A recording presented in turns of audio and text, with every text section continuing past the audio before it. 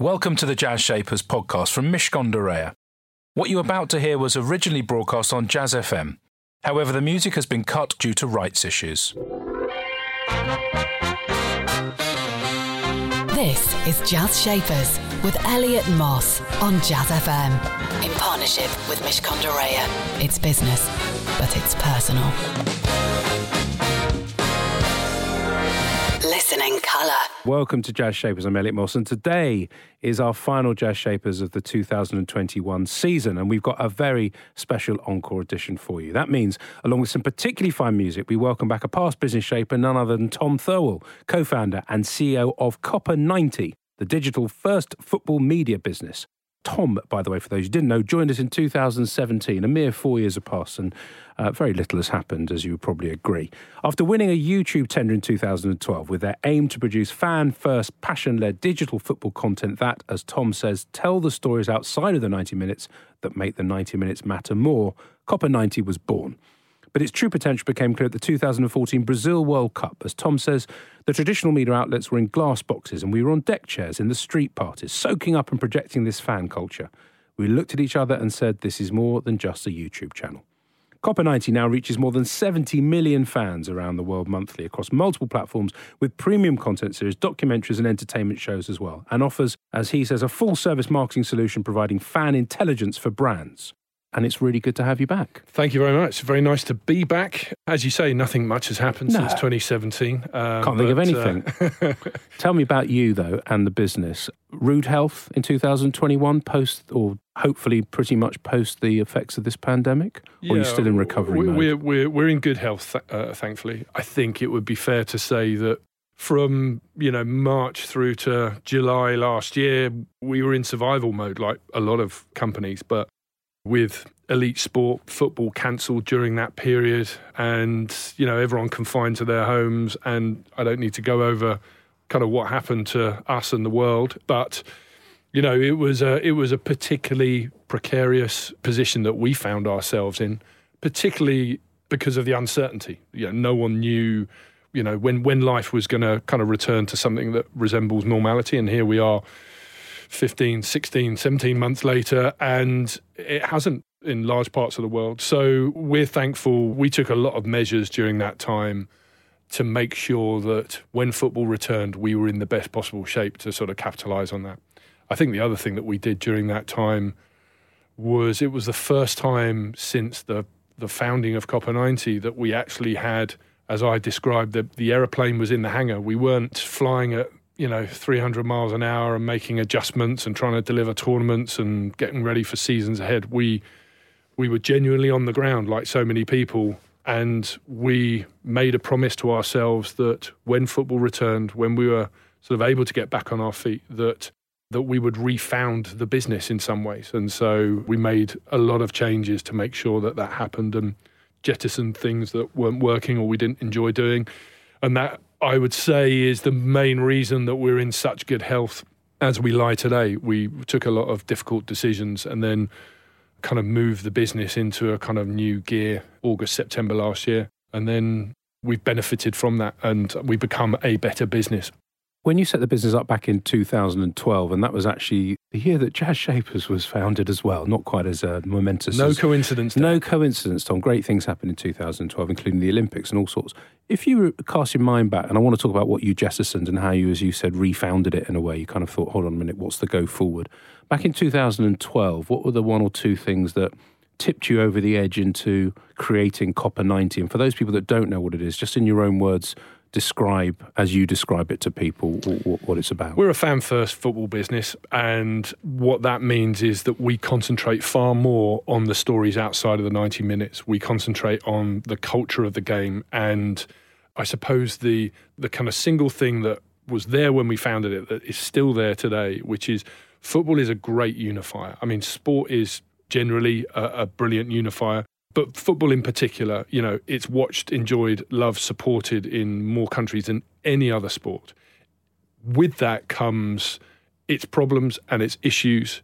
And what we are focused on is how you use football for where football can be for good and where football can unite. And that has remained in place since October 2012 when we put our first film out to, the film that we put out on the weekend about Scottish football and the impact that Scottish football has had on the rest of the world. For example, football wouldn't have travelled to the four corners of the world if it wasn't for Scotland and Scottish people taking it to countries like Brazil and South America. And it's stuff like that shows the similarities between us, that shows how, we are united by this game, and then trying to turn that into how we can then make the game better. And of course, and I'm just going to cross you for a moment because we're going to get some more music, but of course make that a commercial proposition as well, right, which we're going to hear all about very shortly.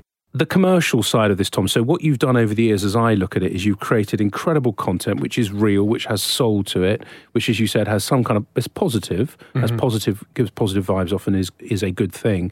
But of course you're running a business. At the end of the day, you're doing that.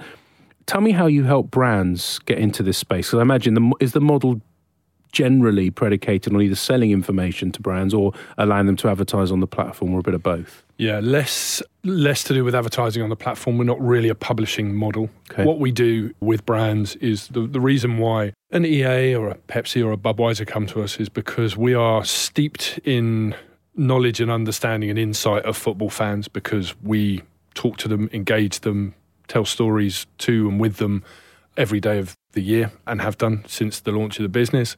And because of that, these brands come to us because we understand the culture of the game. And if they are brands like the ones I've listed that are big sponsors in football, are, selling products to football fans, wanting to reach football fans, there is no more credible or authentic way of doing that, I believe, than through Copper90 and through the stories that we tell. It is not a cut and paste solution for one brand to the other. We look very hard at what a brand is looking to achieve in the game, and then we deliver insightful, data-driven but culture-driven ideas and solutions to them. Invariably involves, filmed content, because we're known for our storytelling through film, and that is why they come to us and why we have such a proud record with some of the biggest brands in the world at delivering that. But it's emphatically not a publisher model, which is a big point of difference. Yeah. And in terms of just you and coming to this, and Copper90 wasn't your first business that you set up, you've done others. Your background is in kind of marketing and advertising and media as well. The team that you've created, because the business has got much bigger now, how many people now work for you across? And is it three different locations? Is that right? No, we are in a single location in London now. Okay. I think that life coming into the pandemic, across the pandemic, meant it made no sense to have offices in New York and LA. We were running everything from London, so we've really sort of compacted the business around kind of London and what we do there. We rely far more now on our creator network and our partner network around the world, rather than having physical presence in cities and countries. There's thousands of them. Yeah, we got 3,500 at least. And that's, I mentioned it earlier in terms of the things that we sought to change coming out of the kind of main lockdown last summer, which was we had this incredible creative network around the world and we weren't able to fly. Therefore, our production model shifted from 90% of our content being made in-house to now 95% of our content being brought to us and curated and funded by our creator network around the world. You're sort of like a blockchain for creativity. It's a distributed ledger of creatives, Tom, right around the world. And I want to talk about cryptocurrency as well, because I think you've got a head of crypto, haven't you? That's right. Which we're going to talk about as well. There's lots to talk about with Tom. He'll be back in a couple of minutes. But right now, we're going to hear a taste of the Mishcon Academy digital sessions. They can be found on all the major podcast platforms. Mishcon Dorea's Martha Averley and Matt Robinson talk about equity, diversity and inclusion with regards to recruitment and how employers can recruit in a fair but diverse way. The Mishcon Academy digital sessions. Conversations on the legal topics affecting businesses and individuals today. Even if a business is acting with noble aims in terms of trying to recruit in a diverse and inclusive way, it may still be acting unlawfully by acting outside the limits set out in the Equality Act 2010. Matt, do you have any practical steps employers can take to recruit in an inclusive but lawful way? Yeah, absolutely. I mean, I think the first one, which I think is something that people have been doing for a while now, is to try and use blind recruitment strategies. Studies show unconscious bias towards particular names and, people going to certain universities or schools. Now, obviously, this is something that's easier to do at the beginning stages in terms of sifting CVs, but you can also look at early stage interviews in large recruitment processes where you send candidates written questions, for example. Then as the process develops into face-to-face calls and meetings, obviously it's not possible to continue that. But the idea is that by that point, you'll have broadened out the diversity of the pool of candidates in the later stages of the process. Another example is unconscious bias training. Now, obviously, there has been some recent negative press around unconscious bias training. I know the government don't seem to appreciate it, but I think what it can help people realize is that we all have biases, and there is concern and evidence that people often want to recruit in their own image. And when your existing workforce isn't diverse in the first place, then that lack of diversity is perpetuated. So, whilst it is difficult to apply in practice, I think if you ensure that people involved in these recruitment processes or promotion decisions are aware of their biases, it may increase the diversity of the candidates that are ultimately selected. The Mishcon Academy Digital Sessions. To access advice for businesses that is regularly updated, please visit mishcon.com. Jazz Shapers on Jazz FM. In partnership with Mishcon de Reya. It's business, but it's personal.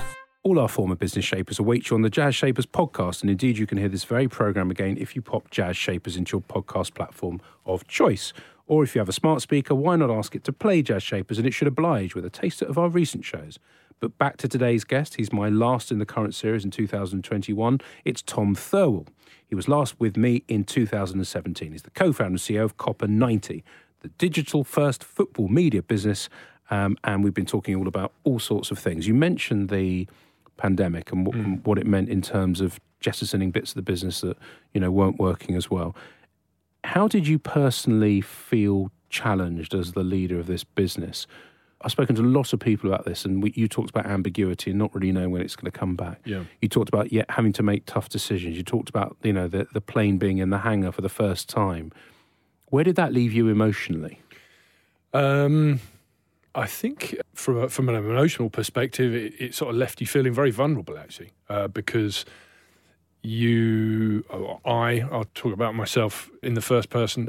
I felt that I should be in a position to give people certainty, security, and I couldn't do that, particularly April, May, June time of last year, because no one knew where any of this was going, or whether football would return, or what was going to happen with the economy or jobs. There was talk about being a next Great Depression, and it really made you go back to first principles. It was a survivalist mentality, whether that's with family and looking after family and friends, and there was a real time where I think the world sort of turned in on itself and was looking very much at the basics of kind of life, really, and appreciating the basics of life, clapping healthcare workers and saying thank you to, essential workers, whether they were picking up your bins or serving food or what have you. We really returned to I think a very basic perspective on life. And so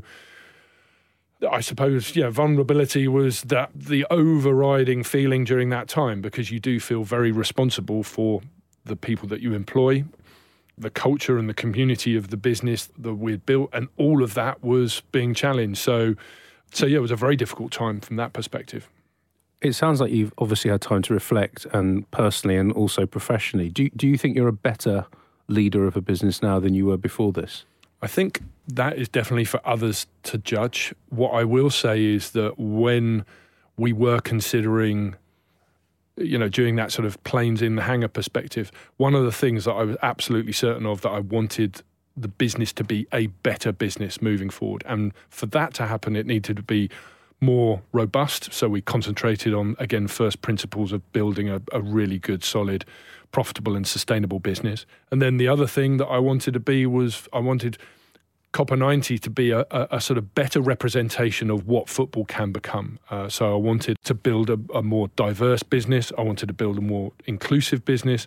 I wanted to build a business that entrusted the future of what we were doing with young creators and different voices and diverse voices around the world. And all of that combined to produce a new model for the business and this refounding of the business that we did, that led us to come out of August, September time, once football had returned and, lockdown had loosened. I think we came back as a better version of Copper90. Whether that means that I'm a better version or a better leader, as I say, I'll leave that for others to judge. But we're certainly a better business. You talked about vulnerability, and it got me thinking about what you've also been trying to do, or you are doing rather, with regard to supporting men's mental health. You've got a relationship with Mind. Tell me a bit about that. Has that come through what you've been feeling, or has it come through the larger zeitgeist of men are now talking more about mental health? And I'm not saying that, it's any more important, definitely isn't more important than women's mental health, but it's a thing now that, historically men have not talked about how they're feeling. Where's that initiative come from? I think it as always, it comes from all directions. So yes, there is without a doubt, as you call it, a kind of zeitgeist, a sort of movement to get men talking more. I think suicide is highest amongst sort of men in their kind of 40s. I think teenage depression more broadly, both boys and girls, is one of the most sort of, depressing sort of features of this new social era. So we, alongside a number of other initiatives, I have to say, in the mental health space, wanted to make a film with Mind. I think mental health during lockdown was obviously concerns around that, and talking about that ramped up massively during that period. And so we wanted to kind of tell a story through the lens of football. And I think there was, in some ways, like looking at empty football stadiums whilst teams were playing was, yes, it was great to see football back, but there was something quite soulless and depressing in a way that they were playing in front of empty stadiums. And so we made that film with Mind because we thought that that was the time to tell that story.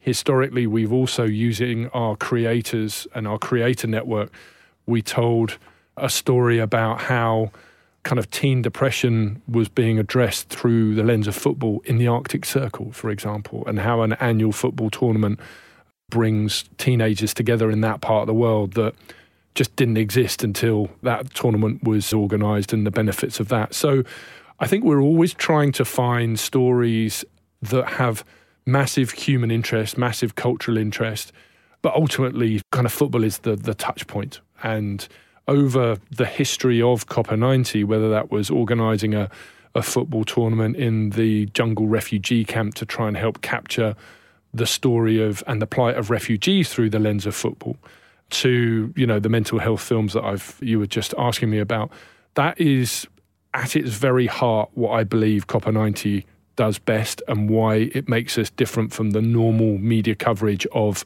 who's the best footballer in the world and, who's going to win at the weekend type narrative, which is well served, and there's nothing wrong with that. It's just not the place that we choose to play. Stay with me for our final chat with my guest today, Tom Thirlwall, for what will be the last few minutes of Jazz Shapers in 2021, and who better to spend it with than Tom. We've also got some brilliant Up On Your Feet music from Anne Peebles. That's in just a moment. Don't go anywhere. Jazz Shapers on Jazz FM.